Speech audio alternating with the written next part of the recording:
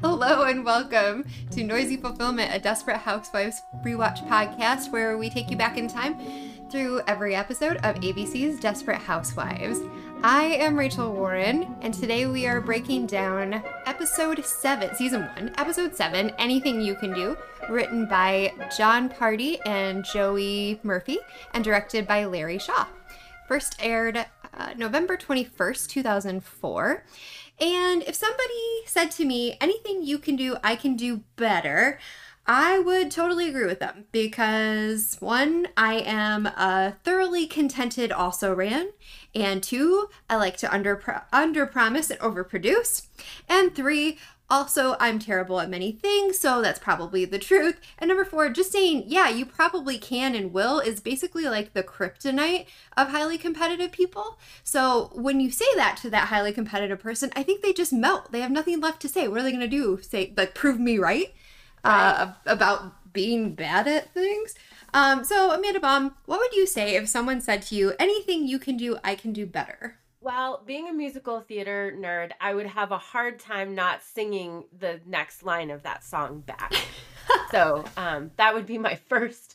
That would be my first instinct. But I would probably also go with the "you're probably right" is what I would say out loud, and then I would work with the fire of 1,000 suns to try to beat that person at whatever they said, because I kind of feel like that's somebody throwing down a gauntlet. And I don't like to be loud about feeling competitive about stuff like that, but I kind of will work on my own quietly to try and emerge victorious just because I don't like people telling me I can't do things or that they can do something better than me. I agree, but there's nothing I like better than being underestimated, and then I guess this is kind of phony, or there's something bad about this. I feel like I'm not terribly happy with this part, but when it's, oh my gosh, you made all the cookies and you made it to the store to do this and you got all the homework done, and it's like, yeah, and you're just humble. You're just like, yeah, that's a Tuesday. Must be Tuesday.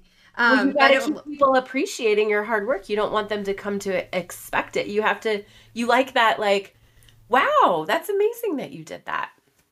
Well, I feel seen, Amanda, yes. So thank you. I see you, I hear you. Oh my goodness. If you would like to support us further than just as a listener, which we absolutely thank you for, you can really help us out by going to iTunes and leaving us a 5-star review and subscribing to this podcast. That really helps people find us because analytics equals search results. If you leave us a review, we will read it, even if it's mean. We will handle that criticism. We will take that feedback because all feedback is valid. We might cry a little. We might cry a little if it's mean, but we being me, mostly. We can use that, and we can take something from it, right? We can be reflective. So we don't take it personally, but we will take it seriously. Oh, that's good. That's good. Yeah. You can also love us by sending coffee or wine. That works as well for support. I love that you said that because we talk about how you can contribute by becoming a patron by going to anchor.fm/noisyfulfillment, and you can absolutely do that and do a 99-cent, $4.99 or $9.99 a month contribution. But you can also send us a coffee, which is what it's called when you send us something on our virtual tip jar, at ko-fi.com/noisyfulfillment. And I just discovered this for another podcast that I follow about Frasier, that you can send those hosts a cup of coffee, which apparently in the UK costs £3. I was looking, Amanda, I thought it would be more appropriate that you could send us a drink. Yes. Well, being educators, I feel like we kind of need both. Like the coffee Agreed. Is the like, you can do it. And then the drink is like a, you'll get them next time kind of thing. So, and whether that's a cocktail or a mocktail. So yes. If you would like to send us a coffee and or a mocktail or any other kind of beverage, you can do so at ko-fi.com/noisyfulfillment, and we'll also put it in the notes for you. Amanda, if you want to take us into a summary. Yes, so everybody had a lot going on, as always. We had some fun with Lynette who was trying to be wife slash support crew of the year for Tom. We'll get into that a little later. We started off with Mrs. Huber being in competition with Bree and doing something super interesting to try to sabotage. We had a little book club situation with all of the Wisteria Lane ladies that sort of turned into a conversation about what's going on with Paul and all of that mystery surrounding that situation. And Susan is all set to go on her first date with Mike, but of course, as par for the course with Susan, it didn't really turn out the way we thought it would for her. Mama Solis is on to Gabby and sort of ends up paying almost the ultimate price for knowing what's going on with Gabby. And, that's just kind of the start of it. Dun, dun, dun. So much to unpack. Dun, dun, dun. So many things. Rex and Bree are up to their stuff, and it looks like that's got some finality to it. Maybe not. We don't know. Awesome. And here, it's not lost on me that we're in our 7th episode. So out of a 24 episode season, we're moving right along there. If we were at 8, we'd be fully a third through. So that's good math. Good work. Mary Alice's opening lines today: competition. It means different things to different people. In suburbia, it means keeping up with the Joneses, and on Wisteria Lane, it means keeping up with Bree Vandekamp. And I absolutely love that she is successful at gardening. I can't keep anything alive, including my grass. I think it's a real win when people in my neighborhood are not stopping to look at my dead grass. It's a real win for me. Is there anybody whose metaphorical lawn you would metaphorically ruin by putting a dead body on, Amanda? I don't really think that I would go to that extent. I don't know that I would be faced with a person who collapsed from running and immediately think about whose, situation I could ruin with that. I also thought it was super interesting that Mrs. Huber was like, oh, like he's obviously running. He's obviously out for a run. And she's like, oh, you out for a jog? Like, quite obviously. Yes, Captain Obvious. He is out for a jog. Like, she didn't really have a lot of urgency in that situation. I found it really disheartening that she used that situation to kind of better her own lawn competition status. And again, I know we're supposed to suspend disbelief, but I just have to believe that in the time it would take me to go get a wheelbarrow to move the body anyway, somebody would have caught me, or as I'm putting, I would have gotten caught. That's just who I am. That's why I don't do anything wrong. The things these people in this neighborhood do in broad daylight. The windows open, the maid home. Not believable to me. Poor Victor, though. Where did he actually collapse? In the grass or the hydrangeas? And now Bree's entire lawn is just demolished from people trampling. Obviously, I'm sure she wants him to live, but she had to have looked at that and said, man, what's it worth? And then she looks over the fence and her sweet next door neighbor is just smirking and watering her grass. After everything I've done to keep those hydrangeas alive, had to... Right. And I love the quote at the end of that segment where it was, in order to win, you have to want it more. I guess Mrs. Huber wanted it more. Keep not dropping dead necessarily in front of her, but she, it's starting to be something. If Martha Hoover is around, somebody's going to drop dead and she'll be the one to discover their body. Yeah. You can only do that a couple times before people start having questions, I feel like. Mm-hmm. She's probably at about her limit. So we move over to the book club, and the ladies, it sounded like this was something that they did a lot when Mary Alice was around, but life has gotten so exciting since Mary Alice's death that they're no longer interested in fiction, it says. Emma, Reba, and Lori, who will never be heard from again, hope that's not too much of a spoiler, are asked to go to help Bree get the snacks. Bree sends them into the kitchen, closes the door, and it's obvious nobody's here to read the book. No, she's like, I couldn't wait to get rid Here's of the them. thing: as they ask that question, or as the hostess seems to ask that question about why are we even having a book club, and then is it Gabby that takes a drink right after that? Ladies, we could just have Yeah. a mocktail cocktail club. We don't have to pretend to read Madame Bovary. No, we some friends and I a couple summers ago had a no book club. Like we're gonna say it's book club for an excuse to get together, but there's not gonna actually be a book. That's perfect. Actually, my friends and I, we kind of consider that our bowling night is, yeah, there's bowling there, but Oh. you're there because there's wine. And Right. And camaraderie. yes, each other. That's exactly what that is, right? But I love that you called it the No Book Book Club. No That's book amazing. club. Yeah. Susan tells the ladies that she found Zach, or rather her daughter who broke in and pretended to have an Yeah. eating disorder, possibly, found Right. Zach, and that he said something terrible happened to someone named Dana. Dana, here's Dana back again. They tried to pump Susan for a little bit of information, and she didn't really have anything more beyond that. And we're getting this piece by piece, and they're as frustrated as we are that we're getting this piece by Yeah. piece. You didn't get anything more than Right. that? Well, hey man, nobody thanked me for breaking into a mental institution. You're welcome. Right. Her time was limited. I just have to believe that Susan wasn't the most capable of doing this. So they should just be delighted that the place didn't burn down. And I mean that literally, because Edie's house. Right. Honestly, if you really want somebody on this job of sneaking in and getting the full story, who do you pick of the Ooh. four? Who's got the best shot at getting that figured out? It's a toss-up for me between Brie and Lynette. Lynette, because she's just not going to take no as an effing answer. Like, we're just Right, we're going to muscle through this. And Brie, because she's so unrelentingly pleasant. Mm-hmm. She'd talk her way in there. Absolutely. And you know what? She doesn't take no for an answer either. So I could Right. see either of those. How about you? My money's on Brie 100%. Okay, well, at least we came. Because I don't think Lynette would be able to dump her kids for long enough to get in and out of that place, and you're not getting in that place with the Scavo boys. Like, it's not happening. Or we could do this the way we sometimes did intruder trading and use the swarm attack. And while the boys are making a mess somewhere, Lynette just scoots right in.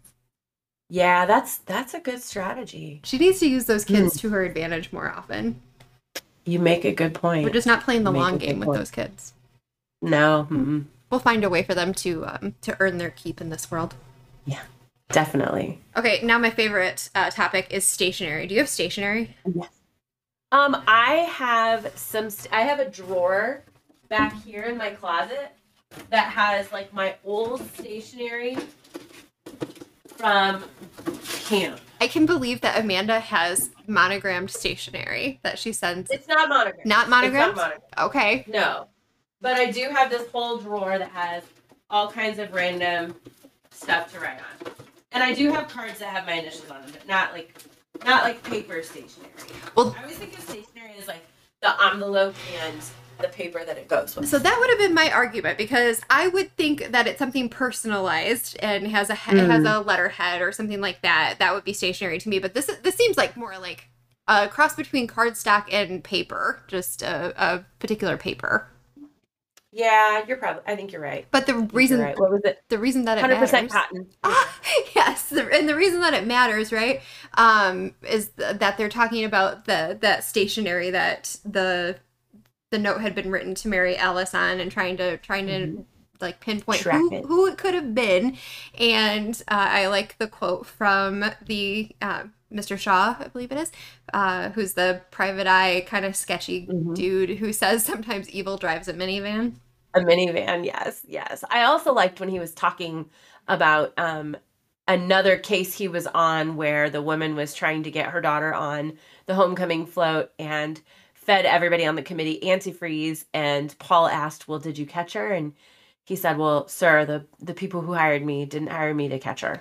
So apparently he's more than just a looker-upper kind of detective for Private Eye. Yeah, find them and erase them, I think, is his calling card. Meanwhile, Sinister stuff. yeah, and meanwhile, we have Tom saying that he's invited the partners and their wives over day after tomorrow, and could you please create a formal dinner for 6? Well, in Brie, he literally says, Brie Vandekamp does this kind of thing all the time. I have in my notes in all caps, what have you done, Tom? Like, did you make no. a large bet with yourself that you're going to lose or something? I just don't. I cannot imagine anybody saying to me, you know, this other person does it perfectly well. Like, well, then go fucking talk to them. Right. And I thought the very beginning of that segment, I thought him telling Lynette when he said, oh, I have this new pitch. And she's like, oh, you want to run it past me? And he's like, no, I got it. I thought that was going to be the worst part of the segment. But no, leave it to Tom to go one worse with that. I've invited everybody over for a formal dinner party. And then beyond that, like, well, our neighbor does it all the time. Why can't you? Like, I just went from bad to worse real quick. He finds a way to one-up himself in the worst ways. And like, he probably only, you know, gets taken to task for the last thing he says, because the 5 before that were infuriating, but I gotta start somewhere, and I don't, like, I'm not gonna circle back to the other 4 things that you said that were not okay. But he did say, if I land this, I'm gonna buy you something awfully pretty. I love those transactional relationships. Freaking buy yourself something awfully pretty for putting up with your life on a day-to-day basis. The other thing that I wrote in my notes is that after the Brie Vandekamp does this kind of thing all the time, I'm going to say, well, good for her, not for me. Here's my situation. She has, no offense, husband who's a doctor, might be able to afford some help, and has 2 teenagers, as opposed to Lynette has 4 kids under the age of 6. Right. We're in a different stage of life. Also, there are plenty of people who that is what they love to do. It's obvious that Brie loves that role. Like, she takes that role to the next level with all of the... Nobody expects her to have these ridiculous meals. In fact, her family doesn't even like that she does it. But, like, that's what she enjoys. So, by all means, Brie, live that life. Lynette, you can tell that that's not what she wants to do. So she shouldn't have to suffer. Free Lynette. That's you know, we're all free Britney right now. Like, I want to free Lynette Scavo from her life. Me too. Can we start a movement? Free Lynette. Get that trending. And also, she's out of meds, and this is not going to go well. It's the wrong time to run out of meds. There it is, right? He does say, man, this place looks, you know, brilliant. And she can't sit still. She's just... No. She's wired for sound, and now she knows that she's going to have this to do, and we're not going to be able to slow down anytime soon. And yes, she has discovered that she's out of the secret ingredient to the clean house. Yes. Sucks. Oh, man. Meanwhile, over at Gabby's, she wants to meet up with John, but John has a date to go to the movies with Danielle, and Gabby's not happy about it. No, she doesn't like him seeing other girls. Well, he doesn't like her being married. John, put on a shirt, dude. If you're working, wear a shirt. My daughter is 7, and she does ask why boys get to walk around without a shirt on, and she doesn't. And I said boobs, like, it's just culturally constructed, and, you know, what can we do about it? And she's like, but I don't have boobs yet. And I'm like, that's fair. That's fair. So I love how Gabby gets so mad and stomps upstairs and throws her flip phone on the bed. And then all of a sudden, you knew it was going to happen. John gets a call from Mrs. Solis. It legit says Mrs. Solis in his phone. Vomited in my mouth on that one. And I love that he answers with, don't think you're going to get out of this by talking dirty. Oh my God. Of gosh. course it's Mama Solis who's snuck upstairs. I don't see that she could move that fast to get from where she was all the way up those stairs and get on that phone as quickly as that seemed like it transpired, but plot holes. Amanda, your ageism just, man, come on now. She's spry. Maybe she's spry, but that's a big ass house. Like, it's not like she's walking into the foyer. Well, she's like going into the foyer and going up that curving staircase and back through all their 100 bedrooms, like, and she has to do it somewhat sneakily because you know. But here's mine is that I guess I take my hat off to her for knowing how to use that phone, because I would have thought that someone her age might not be able to use that phone, and that's my ageism coming through. So, mine was purely geographical. It had nothing to do with her ability to move. It was more like the distance that needed to be covered in the time. I am sorry. I did not mean that. I was trying It's to make okay. myself feel better for the fact that I had an ageist comment about not being able to use old tech. It's okay. But also, didn't you have to put in a passcode on a flip phone? I feel like I've always had to put in a passcode on a cell phone. That is not my recollection of that, because I feel like I'm sure people went through my phone and found text messages, and like you had to, back then you had to go to your inbox and your sent and keep going back and forth to see what was said. It's not, it wasn't a linear stream like we have now. And I'm sure my privacy was invaded in that way, and I'm sure if I had had a passcode on it that I don't know. People shouldn't have been going through my phone. You know what? Don't look at my phone or my purse if you're not ready to see it all. It's none of your damn business. There, we could probably just stop right there, right? It's none of your damn business. I agree. Yeah. Speaking of none of your damn business, what a great segue there. Is we're gonna have a marriage conversation while we're really talking about how maybe we should discipline Andrew for breaking a child's nose. Yeah, shoving him in a locker. And Rex is like, you're gonna ruin his life over some roughhousing? Oh. And I really loved that Bree was like, no, this is serious. He doesn't need to hide behind our not very big of a deal issues in our own house. She kept trying to downplay it, but I really loved that she was like, no, he should, like, that's a stupid thing to do and it's dangerous. He should have to have a consequence for it. And the poor principal is just watching this tennis match go back and forth. And it gets even better. Not only is it, we have a placating parent and a parent who's willing to hold the child accountable. And so we already see that there's tension there. They're having marital dispute, which may or may not be large. But then Rex drops the bombshell that, Bree, I've gone to an attorney. You're going to be served with divorce papers later today. And he's a damn good one. He's a damn good one. And she's like, I'll take you for everything you've got. And he's like, try me. What a lovely and appropriate conversation to have while you're dealing with your son's disciplinary issues at school. And the principal just wraps it up really nice. Well, you know what? Maybe perhaps your tension is the right way to go. Yeah. We got bigger problems here. Ooh, man, oh man. It does. So then we go to Susan, who's getting all sexy dressed up for her date with Mike.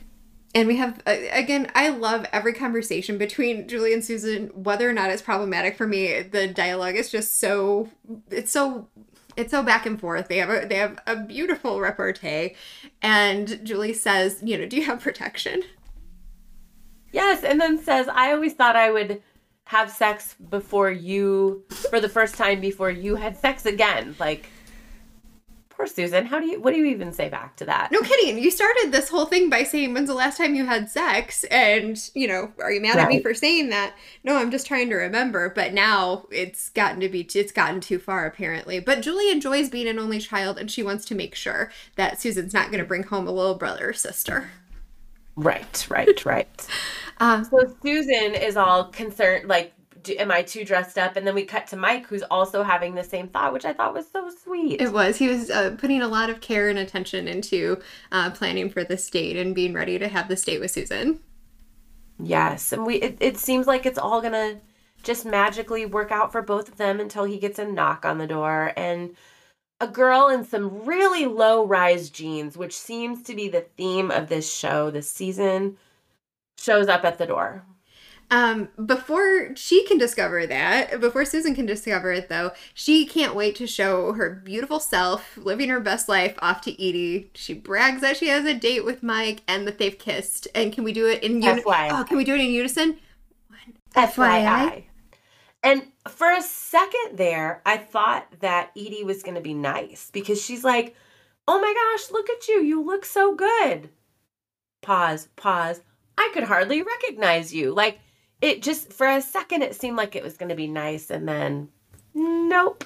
But anyway, we pick up, and Mike says that he has to cancel the date. As soon as Susan walks over there, he needs to cancel the date because he has an unexpected house guest. Mike says there's nothing between them, but it's hard to explain. Hard to explain, and then cute girlfriend comes down the stairs and is like, I'm going to take a shower. Where are the towels? Which sounds like it's a little bit more intimate of a relationship than just an old friend. I don't know why, because she's not saying, come meet me in the shower. She's just saying, I'm going to take a shower. But like, that just, I don't know. That just felt like a little bit more of an intimate thing that you would do at someone's house than someone that's just like an acquaintance. I agree. And then calling him away from the discussion that he's having so that you can have a towel. For sure, you could have waited 20 minutes. Right. Make yourself at home in 20 minutes of them having this conversation. But now Susan has to do the walk of shame, and she didn't even get any. Mm-mm. And she had that purse up trying to hide, and gosh, Edie loved that, didn't she? She absolutely did. And she gets a nice stab in. She says, date's canceled, huh? Because of the hot girl over at Mike's house? FYI. Yeah. But honestly, Susan gloating on her way over, I mean, I don't know that was necessary, so I feel like that action kind of triggered that reaction from Edie. I don't think it was unsolicited. No, and this is why our mean girl moment is probably not worth it. This is where, we can underpromise and overproduce, and that anything you can do, I can do better. I mean, it's just well summed up here, I think.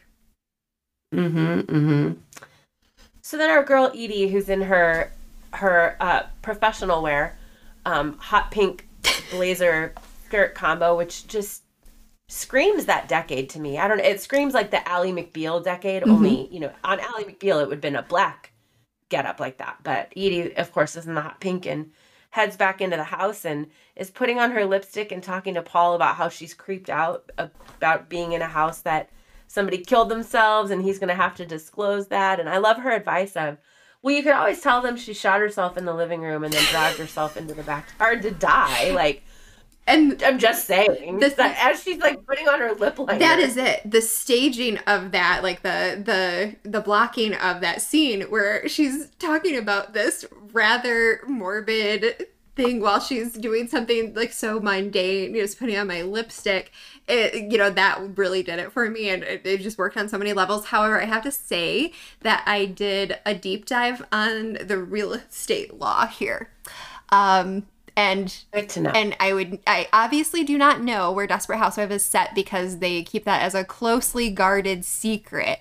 But I must say that I reached out to somebody in real estate who guided me to Illinois Real Estate License Act Section 15 through 20, which states licensees have no legal duty to disclose facts that have no direct or detrimental physical impact on the property, and that includes suicide or a bloody massacre, some type of violent crime. None of that actually has to be disclosed, so long as it wouldn't, they didn't mess something up in the process. That would be something you'd have to disclose. However, mess something up in the process. How about your house being haunted? Okay, now, but you can't. Okay, but for what they're saying in there, because I asked that question too, is that they're like, that's considered I have it in the true email. What did they call that? It's stigmatized. There you go. What is stigmatizing for one person is may not be stigmatizing for another. And that actually gets brought up a lot around Halloween, is that people ask about that. However, I also got clarity on something.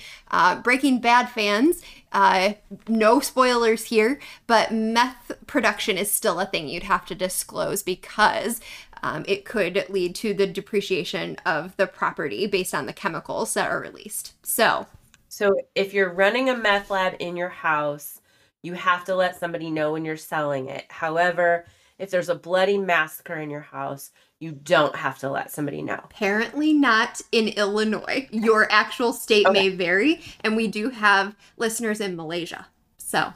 Oh, okay. We'll have to look up Malaysian real estate law at some point. If anybody would like us to do that, we'll do that for you. We should not be. For the cost of 1 cup of coffee. Perfect. But we should not be taken seriously on this at all.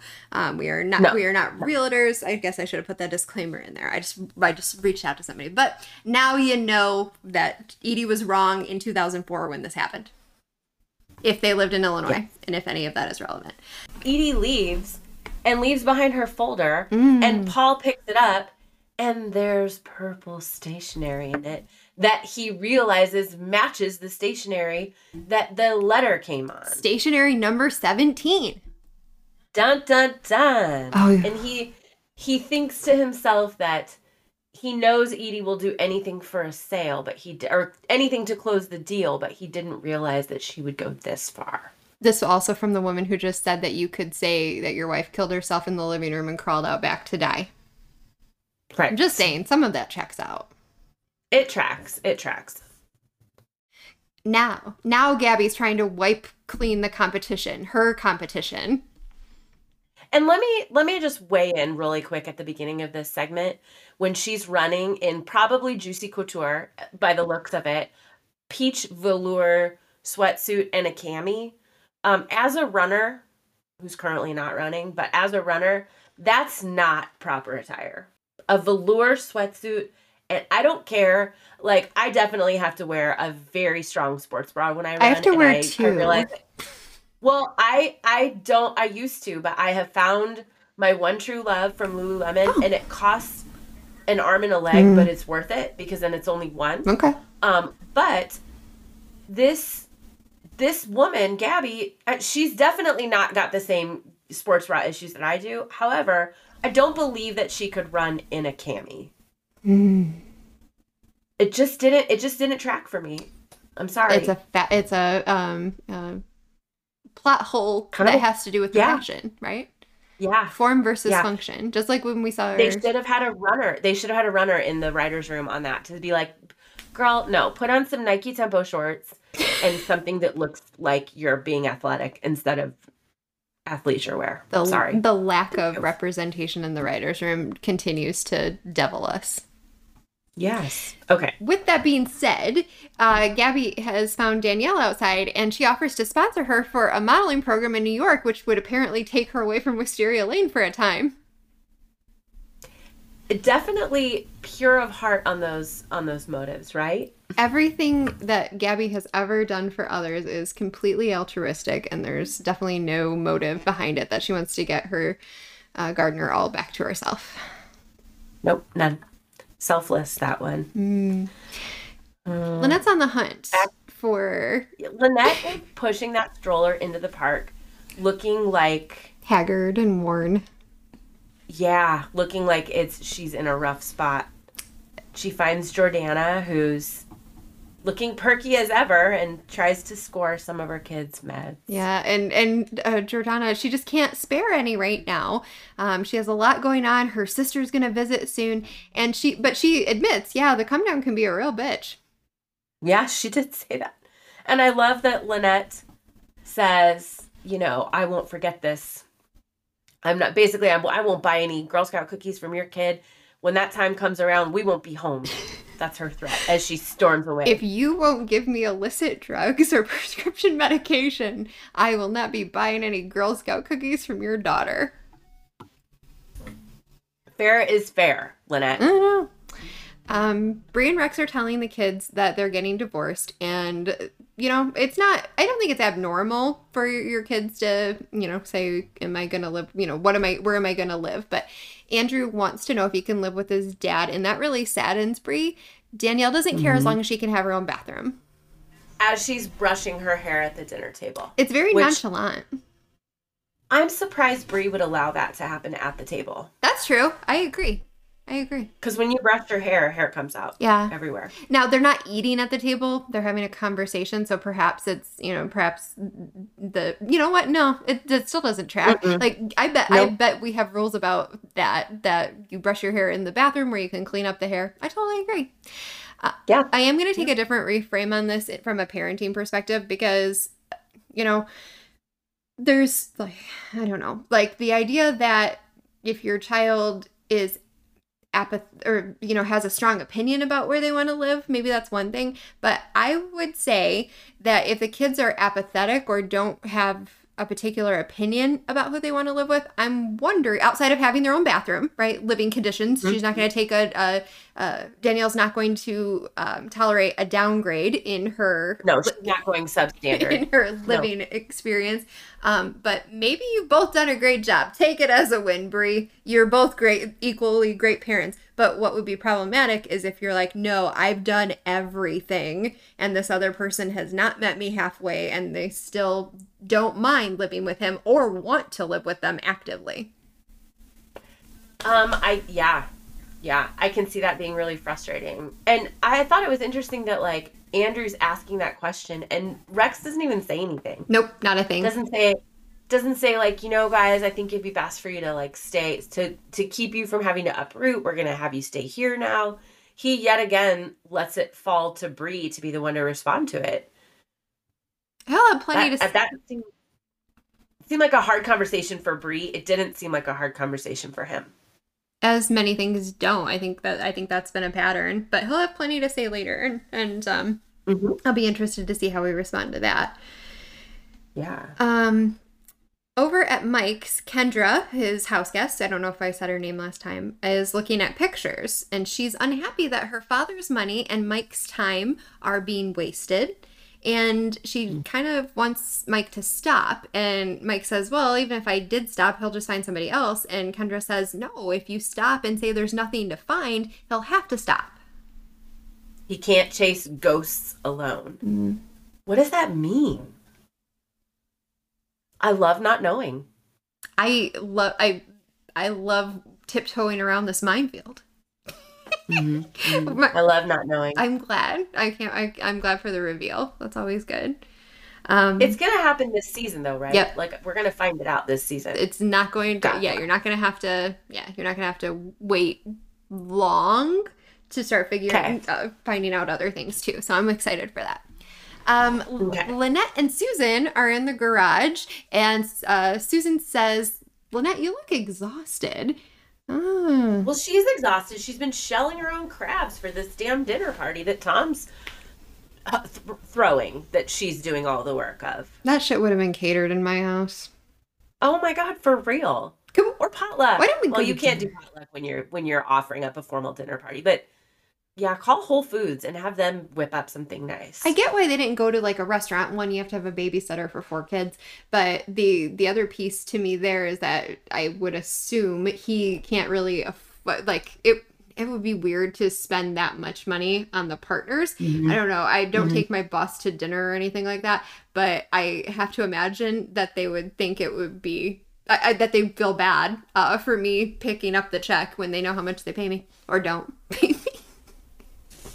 Speaking of babysitters, where were those Scavo kids? I Benadrylled and put away for the night. Had to have been. Those kids are not staying somewhere playing quietly together by themselves for multiple hours during a dinner party. It's not happening. I agree. And I thought of that when he said he invited them to the house. I'm like, you'll never get any work done here. This is not a work from home type of situation. No. Yeah. But as they're talking about the fact that Lynette looks exhausted, Susan finds the Dana blanket. Dana blanket. What was the thing that she had wrapped in the Dana blanket? What was that black thing? Now, the black thing I can't tell, but I mean, obviously we know it's from the garage sale where it was wrapped around Mary Alice's award, but I don't know what it was I do not know. That stinks. I couldn't figure it out. Well, listeners will find it for you. They are the best at finding things that we miss, and I appreciate that. Yeah, but it was wrapped in the Dana blanket. And the Dana blanket looks shockingly like clean for having been stored away for so long. Like it doesn't look dingy at all. And it's not picking up everything that my kid's blanket always picked up. So like my kid's blanket picked up like the fuzzies from my sweater and like hair and like if heaven forbid it be dragged along the floor when you have a toddler who's learning how to eat and self-feed.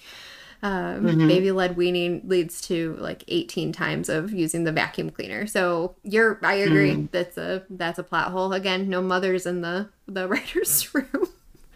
No. But the discovery is Dana was a baby. Dana Mystery Watch. Rex has presents for the kids. And he shows up in casual wear. Yeah. In jeans. He's new Rex. Rex 2.0. Freed Rex. Oh, don't hashtag that. No. He's freed himself. No, still not. Still doesn't work for me. But he's still new Rex. He's still new Rex in jeans. Yeah, that adds to my Rex as a toolbox. 100%. He brings Andrew a car and luggage for Danielle because he's picking up the tab for her modeling academy.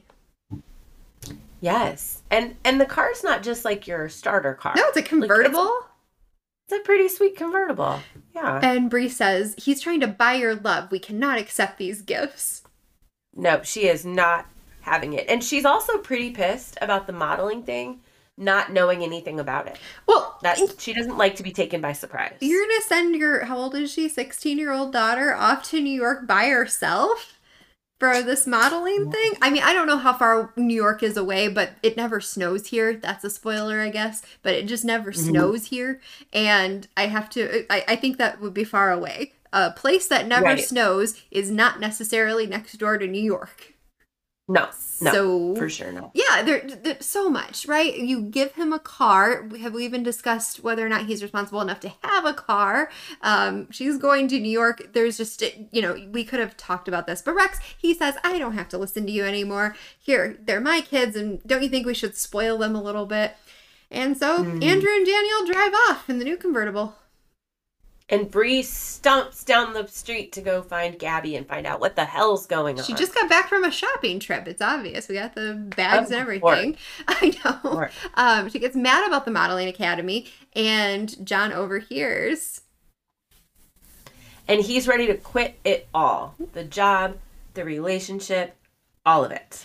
And she's, I can't believe you're so jealous. And she said, I'm not jealous. I just don't like to share. Which tracks. That's a good one. But then she talks him into having a proper goodbye, so they make a plan, and guess who's hiding just around the corner? Juanita to hear that plan. Juanita absolutely overhears, and this black tie thing that Carlos has to go to, we'll figure out how we can finally expose the affair that Gabby's been having. Yes. So then we go to Lynette. Well, first we go to a noisy trampoline, which we know Lynette's going to be involved in. Yes. And she's sitting with this other new friend she's made. And I think she knows that the woman is has access to the drugs that she needs, but she kind of gets out of the woman that she's medicating her kid. It's been a godsend.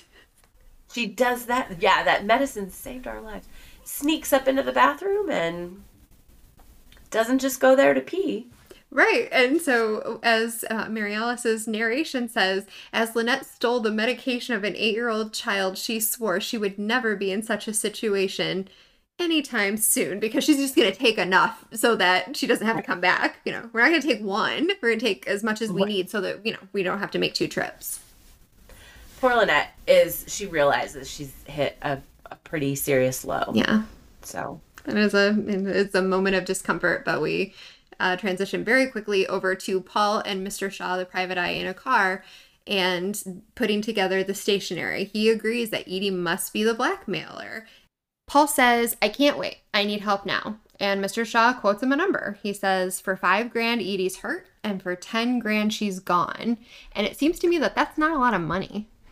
No, I would think that somebody's life or death would be worth more, but what would it be worth now? Because that was 2004. So when we put this into the inflation calculator, we found out that in 2004, $5,000 would be equivalent to our $7,226 here in 2021. So if we doubled that, we'd be at $14,500. So the equivalent of $7,200 and $14,500 for someone to be hurt and or killed. And that still doesn't seem like a lot of money. No, it doesn't. It does not seem like a lot of money. That's a cost Must of be a discount rate. That's the cost of doing your half of your basement. That's how the money, if that, I don't even know if it's that anymore. Yeah. Wow. Well, the Vandy Camp kids come home and it looks like a yard sale, but then they realize it's all of their belongings. At least. And Bree is chipper as hell. She is like, I've sorted everything. Danielle, your stuff's over here. Your stuff's over here. Like, she's got Danielle and Andrew sorted and ready to be packed up and taken away. And Andrew says, Mom, this is not going to work. I am not going to give up my car. And she said, that's a great idea because you're probably going to have to live in it for a while. It's a nice car to live in, but I wouldn't want to stay there. I'm kidding. No. And And then she tells them, well, you can have these new keys to our house because she's had the house rekeyed as long as you give your stuff back. Danielle agrees. I was surprised Danielle. Go ahead. Yeah, I was surprised Danielle gave in that quickly. She did, and it was, but Andrew, no, he's not backing down. I'm getting in my car. I'm gonna go talk to my dad. I'm sure it's gonna go well. Good luck. Yes. Kendra and Mike attend an open house at Paul Young's. Edie overhears that they'll be going to the Cowboy Bar because it's the last. Wait, pause. Oh, sorry. Why did they go there? So Mike says, it's the last place anyone ever saw your sister. Your sister. Okay. So now we have this, that Kendra is someone's sister, and that someone was last seen at this Cowboy Bar, so they're going to go investigate. No, but why did they go to Paul's house? Oh, that's a good one. She did say, she was like, this is so kitsch. She said, this is beyond kitsch. An open house in the... suburbia. No, not at all. But he says, can you think of a better way to get into people's houses? And this is one I've had a hard time getting into. Yeah, okay. So they were just going in to snoop. When I was watching, I was like, why? Like, it's like Carlos at the yard sale. You know what I mean? Like, yeah. You're not there to buy other people's junk. And Mike and Kendra are not house shopping. Like, anyway, but yes. I will say this from a real estate perspective and from a seller's perspective, that does actually happen all the time. If there's an open house in the neighborhood, there are people that just go to it even if they're not buying because they want to look around your house, I guess. And it irritated the crap out of me when I was trying to sell my house because I would come home and I would see the list and they'd be like, 10 people came to see your house today. I'm like, 5 of them live in this neighborhood. They're not buying my house. So Edie's overheard where they're going, and Susan says that she wants to say goodbye to the house. That's why she's coming to the open house. And Edie's like, yeah, you're full of crap. And she says, yes, look at them. You can just tell, can't you? They're having sex. They're definitely having sex. But she's willing to share the information with Susan that they'll be at the Cowboy Bar, and she'd be more than happy to go along with her if she wants to snoop on them.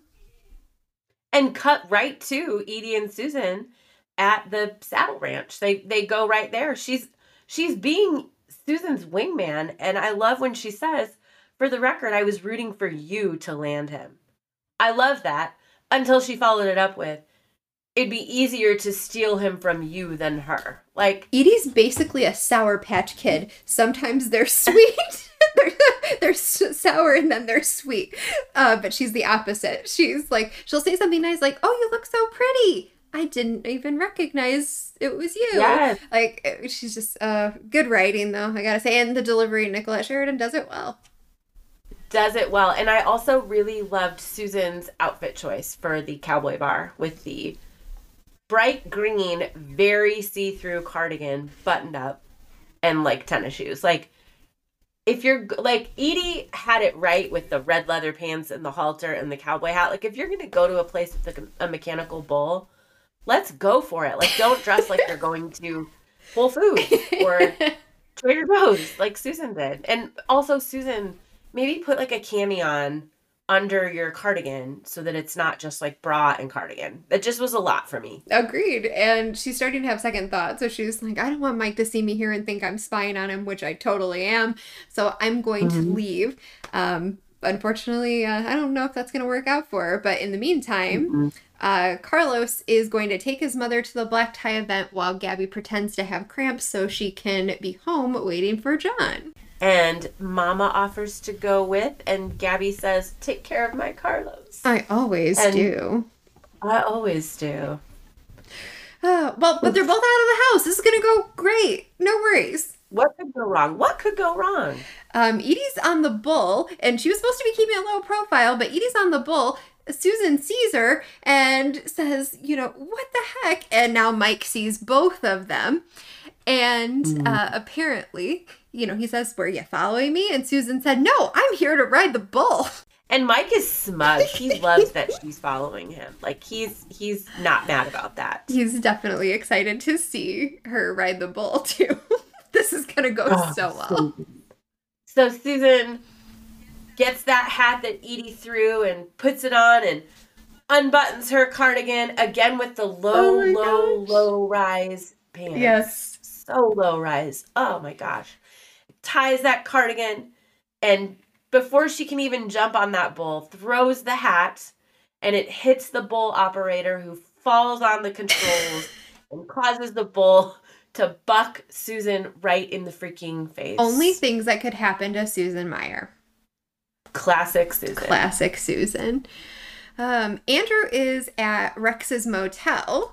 And he's excited, but Rex doesn't want him to live there. He's like, we're going to have a bachelor. We're going to have our own bachelor pad. Rex is not here for it.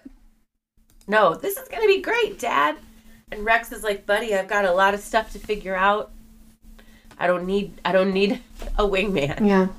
How crushing for Andrew, who's like, I just want to go live with my dad. Like, he's not wrong that he and Bree drive each other crazy. Right. It's not going well. Like, it's not going well for them.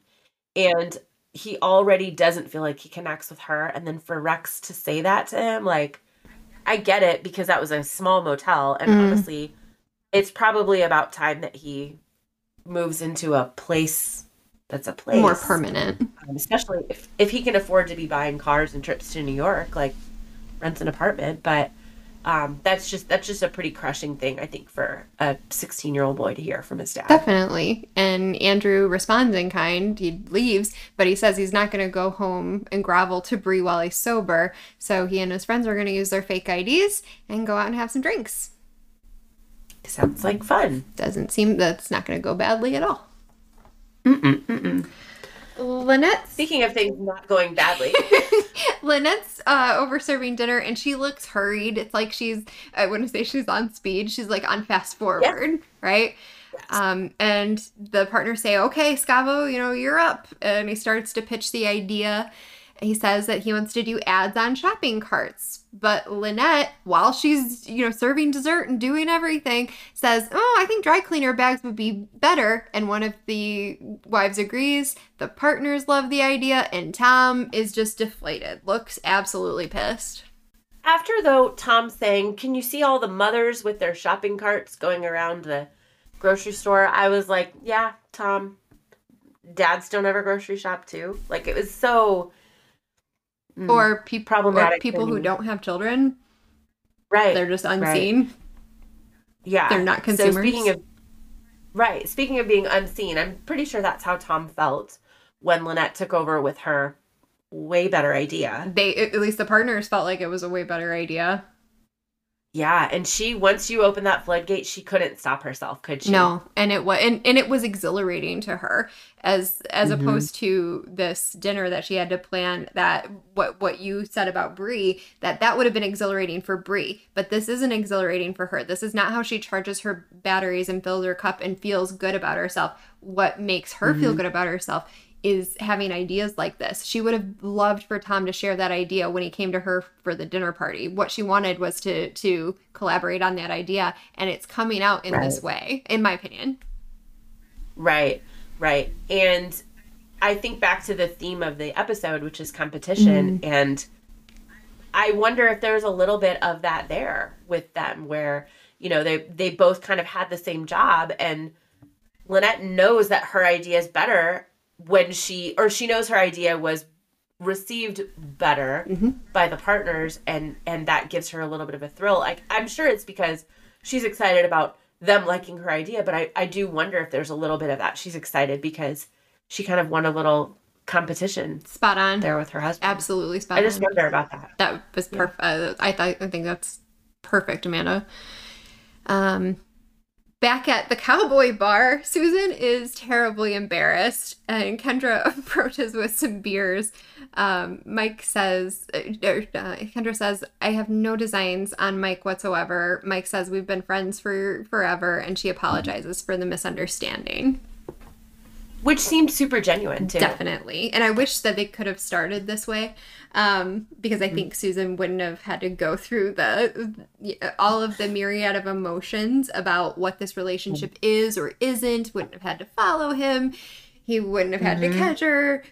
People were injured in the making of this monstrosity. So we could have just all been more clear about our expectations and communicated a little bit better. But nonetheless, Mike walks off, and it's just Kendra and Susan at the table, and Kendra asks how long they've been seeing each other. And she said, well, you kind of just interrupted our first date, but outside of that, it was, smoking hot tension before that. Right. And Kendra tells her she should be careful. You're smart to be careful. And then tells Susan to ask Mike why he moved to Wisteria Lane. Because it's one hell of a story. Then we pan to Edie entertaining some men, just making some friends, and then our new mysterious private eye, or is he, walking up and kind of introducing himself. Right, and we said he's got to be more than a looker-upper because he just quoted the price on hurting and or killing someone. He has extra add-on services. It's like the freemium plus. I don't feel like a private eye is someone who normally goes off to off someone. Okay, that's fair. I do not have a deep dive on that one. I don't have anybody I can ask. I have to branch out and find more friends. Yeah, we got to find out how we can get a hold of a private eye and find out like what kind of extra bonus services they offer. Asking for a friend.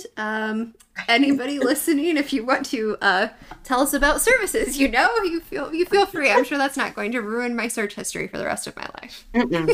I'm not going to search it on my computer, but that's fair. Not even in the private one. Back at Gabby's house, John and Gabby are in her bed, and it's the saying goodbye sex. No, she was not helping him with his homework. It wasn't that kind of visit. What it was biology.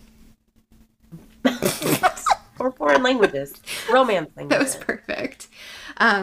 Mama Solis in her glittery evening wear takes a cab home and says, just park around the corner, I won't be long, and catches them in the act with a camera.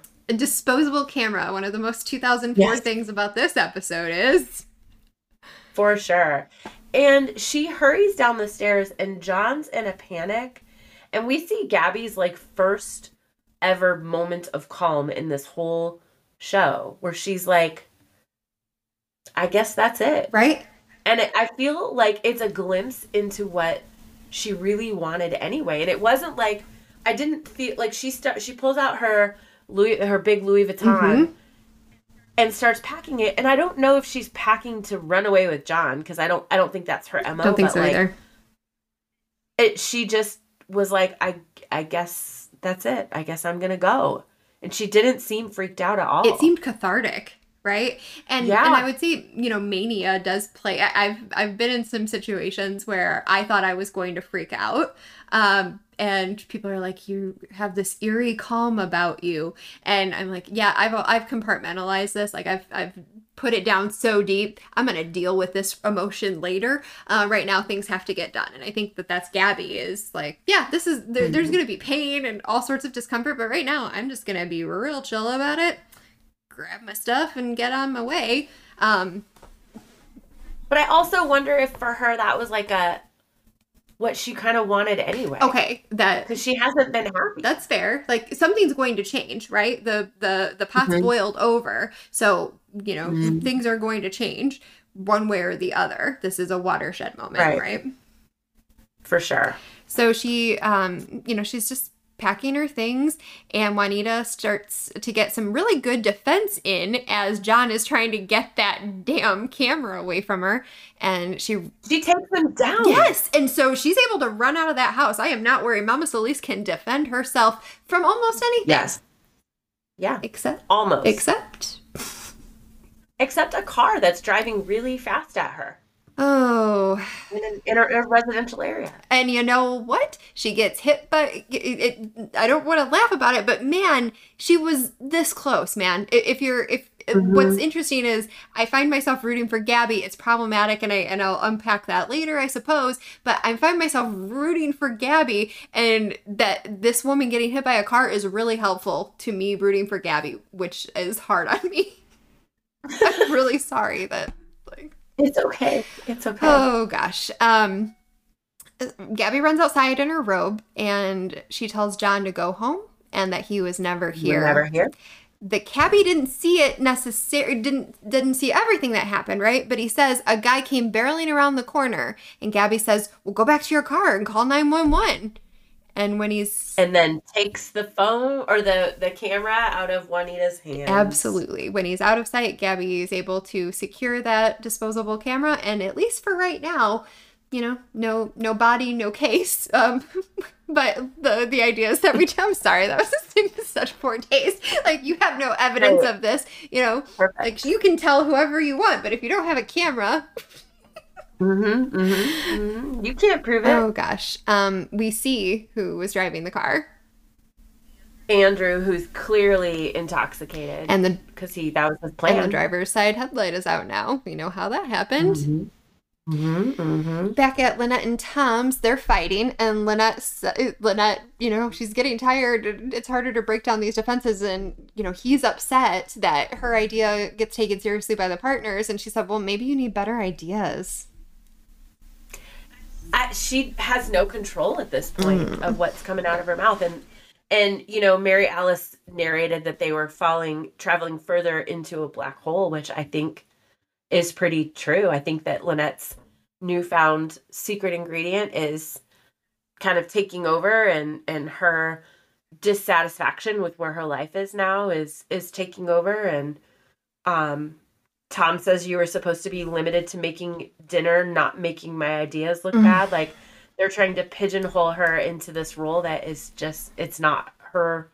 It's not what brings her joy. And he's obviously insecure too, when he says, "You never let me forget that your career was going better than mine, and you're so competitive." And Lynette says, "Yeah, but nowadays if I'm competing with anybody, I'm competing with the Brie Vandekamps of the world, and that's not that's not a level at which I feel comfortable competing." He's he's going out into these spaces where she was very, very successful, and this is a space in which, like you're saying, she's being pigeonholed into, and she's not feeling very successful. And tonight she was reminded of a world where she was killing it and people were trying to keep up with her, and that was a good feeling.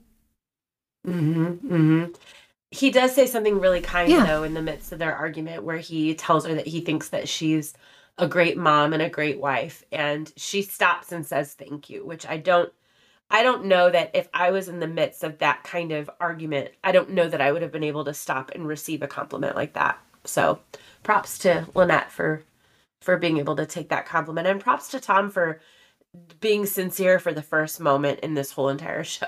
I agree completely. And he says, "I was thrilled. I don't know how you pulled all this together."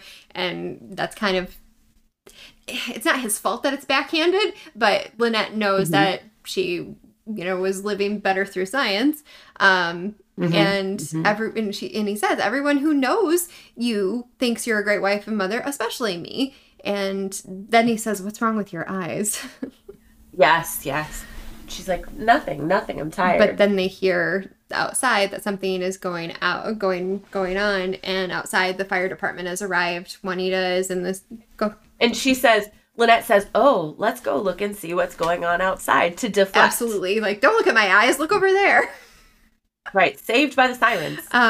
Lynette goes to comfort Gabby, and Bree says, "There's, can you please do comfort Gabby? I need to run home."